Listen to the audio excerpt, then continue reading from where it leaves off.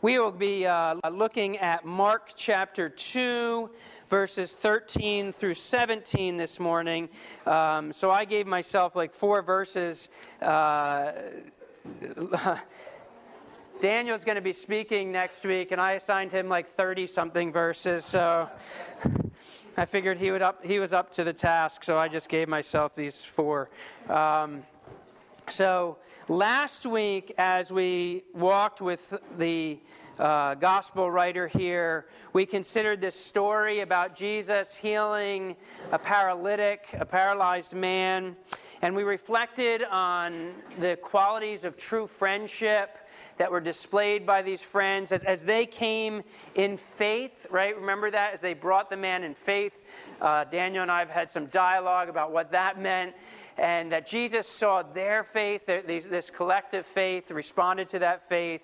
But Jesus saw the need, as we talked about last week too, beyond the need that was shouting the loudest, the need that this man had physically, that this paralyzed man was really paralyzed in spirit, that he needed the forgiveness of sins, he needed to be restored to his heavenly Father. That story last week was the first in the series of 5 conflicts that Mark kind of clumps together as we see this opposition from, maybe you think ironically, but the opposition comes strongest from the religious establishment of the day, and it starts mounting against Jesus. They were appalled that Jesus would even suggest that he could forgive sins. How could a man do that? That was in the power and the right of God and God alone. And this week, this little exchange will come into in the middle of chapter 2.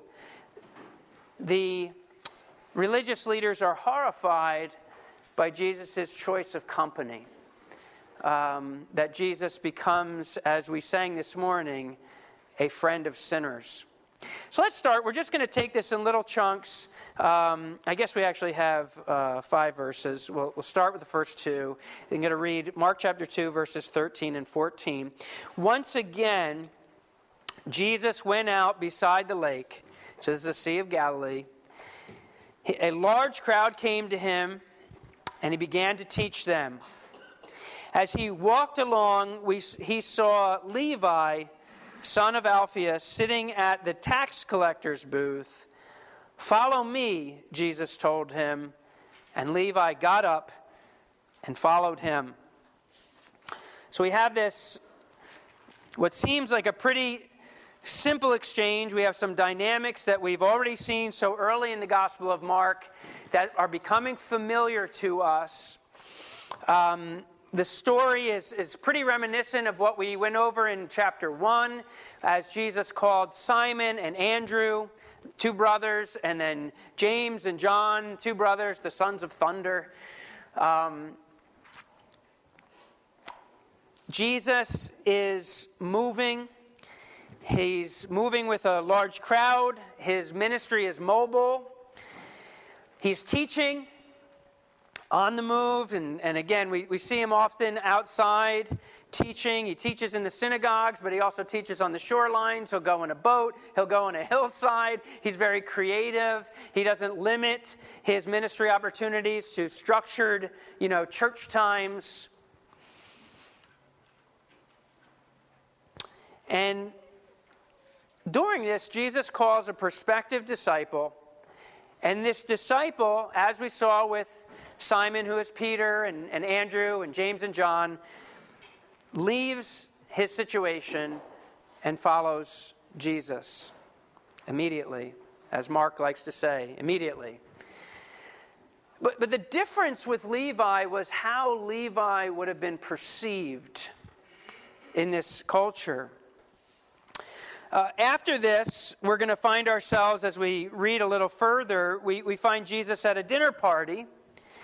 And we'll read those verses in a couple of minutes. And this dinner party, we're told in the NIV that I read out of, the New International Version, it says that this dinner party happens at Levi's house. And it very well could have been at Levi's house. The original language in the Greek actually just says his house. So there's actually another possibility. It very well may have been Levi's house, but it also could have been whose house? Yeah, it could have been the house that Jesus was staying at, which would have maybe even more scandalous to the religious leaders. He may have not just been a guest of this party. Jesus may have actually been the host of the party.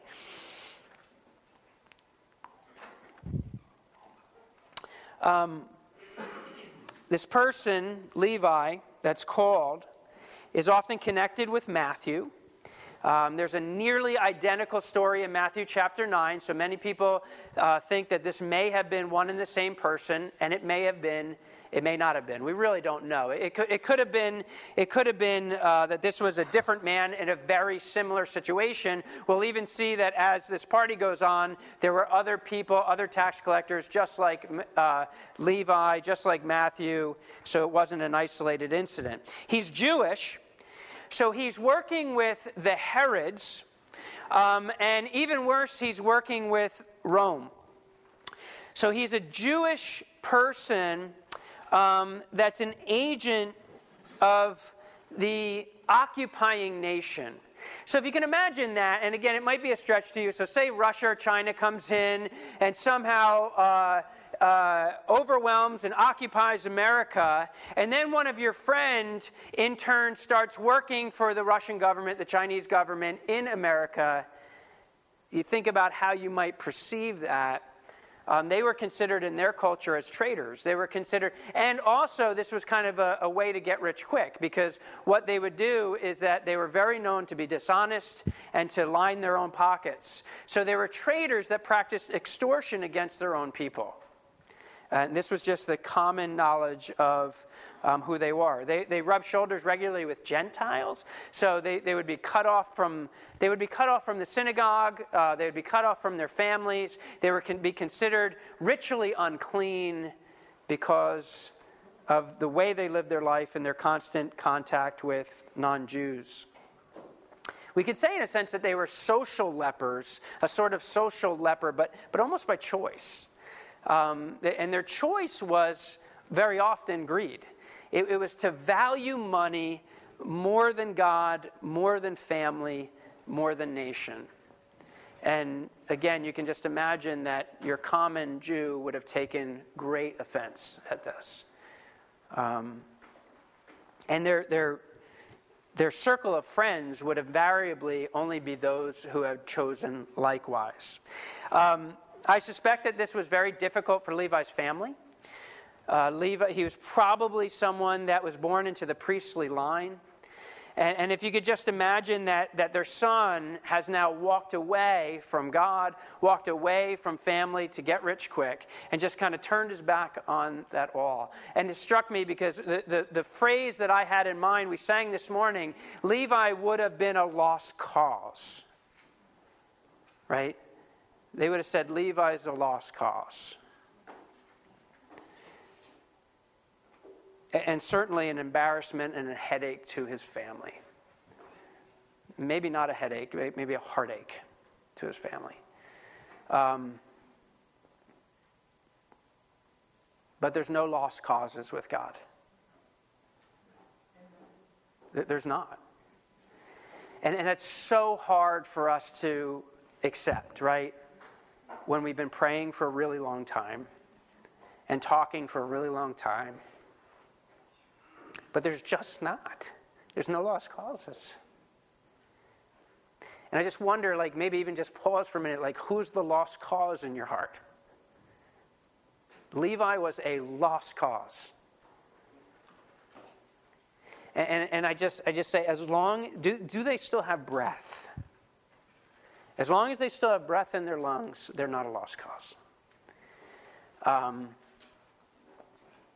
Everyone would have been stunned by Jesus choosing Levi. So you got to see that. Like Levi doesn't himself come and start following Jesus. Jesus chooses Levi, and that would have shocked everyone. Now, it certainly shocked the religious elite, but it also would have shocked every common Jew. Peter, James, John, Andrew, They all would have, they are the ones that are looking to Jesus. Maybe he's the Messiah. And who's the Messiah in their mind? Messiah is going to be one that gets Israel back to its rightful place, and we could shed off the oppression of Rome. And then he calls Levi.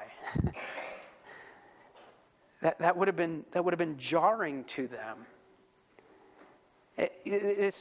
Jesus calls an intensely diverse group of disciples.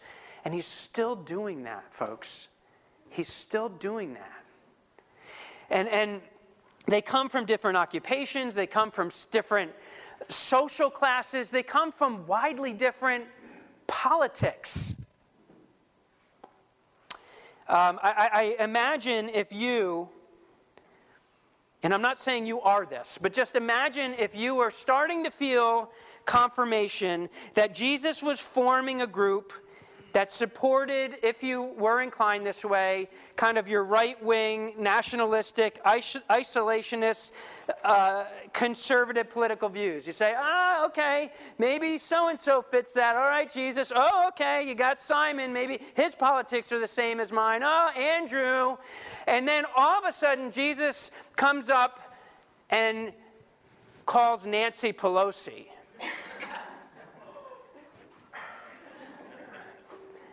And Nancy, come, follow me. And Nancy gets up, says, yes, and follows. Welcome to our group, Nancy. And then Nancy says, I'm going to throw a party. And I'm going to invite all my left-wing friends. And you, as Jesus' follower, go to the party. Feeling comfortable? And again, in different settings, we could just flip that script. I could be in the middle of Philadelphia speaking in a much different setting, and I could just flip it all around, right? And they would squirm just as much as some of you are squirming. But Jesus wasn't concerned with aligning with anyone's politics or their religious views, for that matter. He still isn't. He still isn't. I always love Martin Luther King Jr. said Jesus isn't a Democrat or a Republican. He's not concerned about aligning with your politics. He's not concerned about lining up with your religious views and traditions. He calls people from all walks and all conditions to align themselves with him. And that should transform everybody who aligns themselves with him. And Jesus calls Levi not to continue in the life that he knew it, but he calls him into this new life of following his teaching, his lead, his example under the kingdom rule of God. Follow me is as much of a command as it is an invitation. So when followed, when responded to, where someone comes from is a lot less important than where they're going. For Levi, this meant walking away from a really lucrative job. These men were known to make a lot of money. There was advantages to the corruption, as again there still is in politics today, even in our country, right? So it had its advantages. So he walked away from it. And the fishermen that walked away from their nets, you could say Levi took another step. Like, the fishermen could always go back to fishing, and at times they did, right? Well, don't know what to do now, let's go fishing. Levi didn't have the tax booth to go back to. It seems pretty assured that as soon as he walked away from it, that was it. Opportunity gone. You had that opportunity, now someone else filled that void. The call of Jesus always at some level calls us away from one form of life and into another. And I've said already here that this doesn't necessarily mean job. It may be that, but it's likely not that for a lot of us. But it's how we prioritize and order our lives. That Jesus is calling me away and to leave behind a life dictated on my own terms. I'm my master. I'm my own God. I make my decisions. I know what's right. I can figure it all out in my head. I know my politics. I know how I should handle my money. I know how I should handle my family. Right? So it's a life dictated on my own terms, and I need to walk away from that and leave that behind. And then when I follow Jesus, I'm walking to life dictated on his terms, under his beautiful lordship. Verses 15 and 16, while Jesus was having dinner at Levi's house, or his house, many tax collectors and sinners were eating with him and his disciples. Notice sinners is in quotations there. For there were many who followed him. When the teachers of the law, who were Pharisees, saw him eating with the sinners and tax collectors, they asked his disciples, "Why does he eat with tax collectors and sinners?" Notice they weren't yet bold enough even to approach Jesus. It's like, hey, Andrew, what is going on here? The religious leaders that were observing Jesus were hypersensitive to this concept of being separate. Now, to be fair, that's what holiness means. It means to be other, to be set apart. And they were hypersensitive to this idea of being separate from the world for God's sake in their morality, in their actions, in their religious scruples, in their associations. So from their perspective, Jesus was clearly and shockingly hanging out with the wrong crowd. A crowd that would certainly soil not only his reputation, maybe his morals, certainly his ritual cleanliness.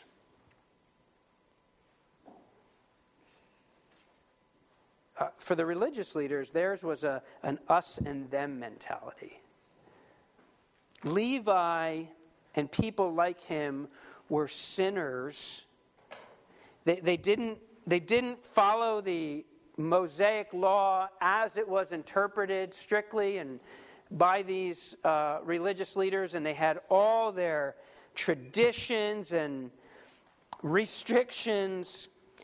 And the logic of these religious leaders would be much the same as legalisms are today. You know, God says, this is healthy, this is unhealthy. I'm creating this healthy boundary for you. And the legalism says, well, if God puts a boundary here, then I'm better off putting it here. And then maybe I'm better off putting it here. Maybe I'm better off putting it here and here and here and here and here. Because now I'm much safer and obviously much more holy than I was before. Because if God set that boundary, this is clearly better. And then this becomes the new order. This becomes the new religion. This becomes what God dictated. But did he? No, not at all. John Phillips says that these men wrote the graffiti of their own man-made traditions all over the wall of the Word of God.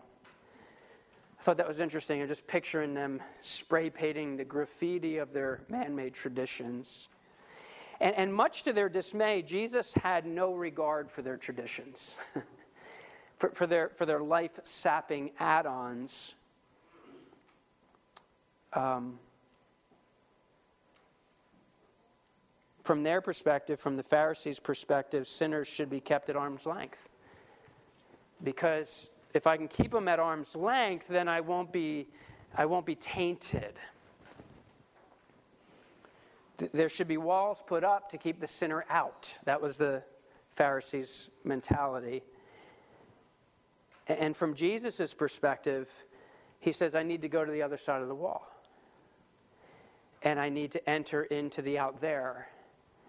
And he does this so much, he exemplifies this so much, that he comes from the glories of heaven and comes to earth, comes from the right hand of the Father and comes to earth and puts on flesh and dwells among us.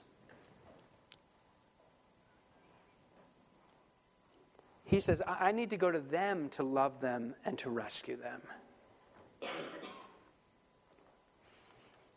Too many Christians today still have the Pharisaical perspective coined by Jonathan Swift, who lived hundreds of years ago. Jonathan Swift, who says, "We are God's chosen few, all others will be damned. There's room enough in hell for you. We can't have heaven crammed." Now, not a lot of people would say that, but I know people with that attitude.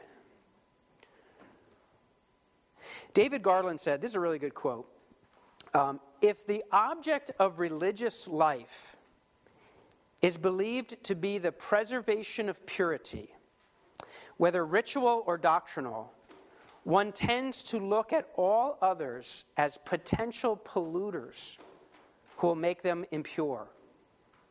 Jesus rejects this perspective. If the object of religious life is believed to be the preservation of purity, whether ritual or doctrinal, one tends to look at all others as potential polluters who will make one impure. Jesus rejects this perspective. Now, Jesus isn't just snubbing kind of what we might think of as religious stuffiness. And he wasn't ignoring the law of God handed down through Moses. He came to fulfill the law. Instead, he was displaying the difference between the heart and the way of God versus the way of religion that's based on man-made rules and traditions. And one is a pathway of life and the other is a pathway to death.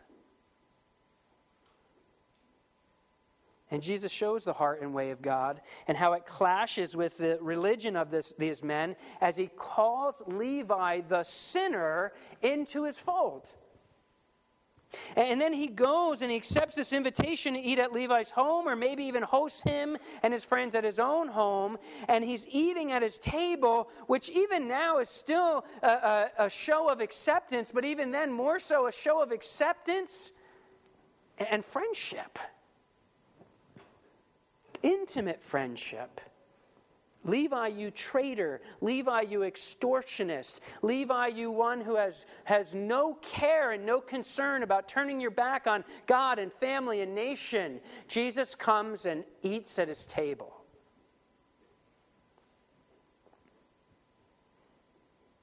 Some of you have a hard time believing that Jesus would do that for you. Some of you have the opposite problem. You think that you deserve to have him at your table. But some of you say, I'm not sure he'd want to do that. But I can assure you if he's doing it for Levi, he wants to do it with you.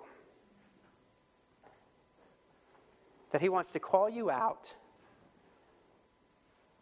make you a new Levi, and befriend a sinner, and say, follow me, and let's have fellowship together. Now, one of the struggles here is the tension that Jesus' example has with the proverb later quoted by the Apostle Paul in 1 Corinthians 15 that says, bad company corrupts good character. And I could just hear the teenager saying to mom and dad, didn't you hear Pastor Randy last week? Of course I should go to that party. That yes, they'll have pot there. Yes, there'll be some underage drinking. Remember Levi, Mom. I'm just going to hang out and be a friend of tax collectors and sinners. What's that? Yeah, right? It does. That's exactly what I'm saying. Good. I'm glad you're picking that up, Nick.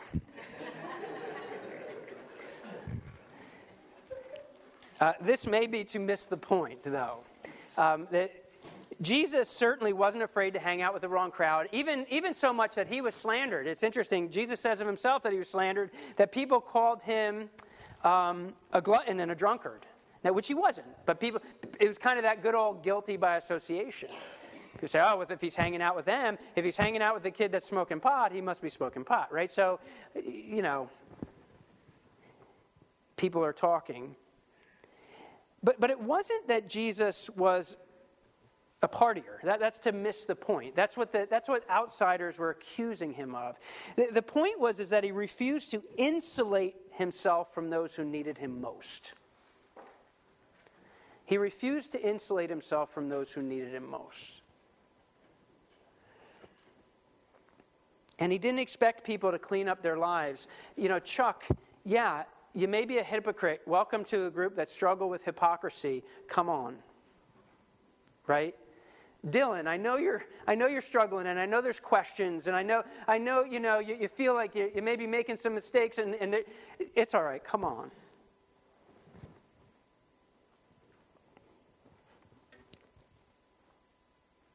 He wasn't going to insulate himself. And we so often do that, right? He doesn't expect people to clean up their lives. He goes to them, and he loves them where they are, and he rescues them in that place, and he befriends them. This takes some godly wisdom, right? It takes, it's interesting, Donald English says, we are called neither recklessly to risk ourselves, nor timidly to secure ourselves, but to find the point of life-giving tension between the two. So it takes some wisdom. If I'm saying, hey, I want to go to the party, and I'm just going to hang out with some ruffians, and I'm going to show the love of Jesus, and I need to check my heart, and what's there, and what are my inclinations, what are my weaknesses, what are my motivations, why am I really going there? But on the flip side, there's so often that we need to push past fear, and we need to push past the concern of what others might think of us, and we must push past the guilty by association and just love people where they're at and push past the religious snobbery of what people might think. And the beauty of this is that Jesus, we see people coming to Jesus, people that we would say would never darken the door of a church. And they just love Jesus. You say, what was it about Jesus? And Jesus didn't say, go do whatever you want. He said, come follow me. And Levi, who has this specific realm of influence, then invites all his friends. And I've said before, you guys have a specific realm of influence that I don't have. And we always got to be thinking like Levi, what's my realm of influence that Jesus wants to enter into? Lastly, verse 17. On hearing this, so Jesus picks this up, and it's striking. I mean, this might have been a buzzing party, a lot of people talking, a lot of people laughing. Someone says this to someone else, and it says, on hearing this, Jesus said to them, it is not the healthy who need a doctor, but the sick. I have not come to call the righteous, but sinners. And when Jesus says, I've not come to call the righteous, we should hear in this irony. Because what he's talking about are the self-righteous. Those who see themselves as being right before God by their own merits. They were the good people in their mind. We're the good people. People like Levi are the bad people. We deserve God's favor because we're so religious and we live by all the standards. Someone like Levi deserves God's condemnation. So why in the world is Jesus hanging out with them? But God's scales of goodness and worthiness are not like ours. We always work on a sliding scale. Right? Even in prison, the murderer says, well, I'm not the child molester. Right? It's always a sliding scale. It's always, well, I'm not that. Well, at least I'm not that. At least I'm not that. I'm pretty good. But God doesn't work on a sliding scale. His scale is always his perfect righteousness. And to that, we all fall short. But as John Phillips writes, no one is too bad for the Lord Jesus to save.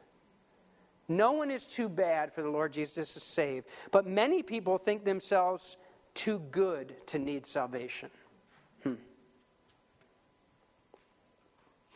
the religious leaders fooled themselves that they were too good, that they were healthy. And people like Levi clearly said, no, I'm not healthy, I'm sick. And I need a doctor. And Jesus says, well, here I am, because doctors are for sick people. So there's a few challenges as we wrap up here. To the one who feels like they're the lost cause. There's no such thing as a lost cause with God. Can you see Jesus coming to you? Can you hear Jesus calling you wherever you've been, whatever you've done? Come, let's do life together. Follow me. Can you see that he wants to, in all his rightness and beauty and power, sit and have table fellowship with you? How will you respond?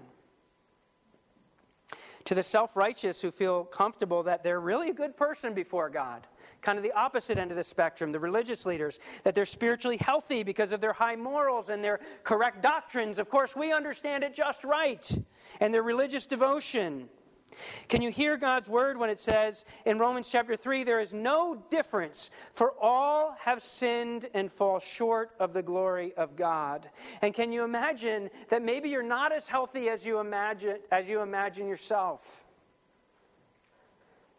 And that when you're weighed on the standard of God's perfect righteousness, you will be found wanting, no matter how devoted you are, no matter how few curses that you have said in your life, or dirty magazines you looked at, or been on the internet. Great.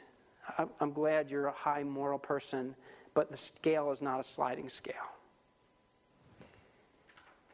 But as you realize that, can you also realize that Jesus says, I'm the doctor for the sick. And as soon as you realize there's that cancer of sin growing in you, I'm here to heal you. And then to those who try and insulate themselves from being soiled by the world, can you understand, as David Garland writes, one cannot win people with whom one is not willing to eat. One cannot win people with whom one is not willing to eat. Embrace Christian community, absolutely. But we have to be willing to also step beyond the wall. We have to be able to embrace the same mission of Jesus. And that's not done in just the safety of church buildings and Bible studies. That's taking what we learn together here as we're built up and saying, that's what I do in my workplace and my family and the supermarket and with my kids. How will you respond? Tony Campolo, some of you know this story. I've heard this, but it's great. Tony Campolo once flew to Honolulu. I say Tony Campolo, and some of you right away go, but that's okay. And some of you are like, yeah. He was unable to sleep because of the flight, and he went in the middle of the night to a diner, a local diner. And while he was at the diner, he hears a group of prostitutes talking. And one of the prostitutes says it's going to be her 39th birthday tomorrow. And kind of snidely, another one says, well, what do you want, a party? And she gets defensive and she says, well, I've never had a party in my whole life. Why would I want one now? So they leave, and Tony Campolo goes to the diner owner and says, can we bake a cake? Can we bake a birthday cake? And he makes this little plan, and somehow he lets these other gals know. And the next evening, the woman comes in, and her small group of friends, and Tony's there, and the diner owner's there, and they say, happy birthday! And they give her this cake. And she takes the cake like it's a prize. She's never had a birthday cake. She takes it, she says, can I bring this home? I've never had a birthday cake before. So Tony says, they celebrate a little bit, and Tony, before she leaves, Tony says, can I pray for you? And he prays for her, just for her goodness, for freedom from the life that she's living, for her salvation. And when the gals leave, the owner of the diner says, hey, you never told me you were a preacher. He says, what kind of church do you belong to? And Tony simply replies, the kind of church that throws birthday parties for prostitutes 3:30 in the morning. I love that. The world doesn't need a church that safeguards and insulates itself from sinners, quote unquote. But rather a church that represents Jesus as people who have themselves, as sinners, being called and welcomed to his table. Who, as Jesus' ambassadors, go out and welcome other sinners to the table, so that their sin-sick souls can find healing from Dr. Jesus. So, Steve.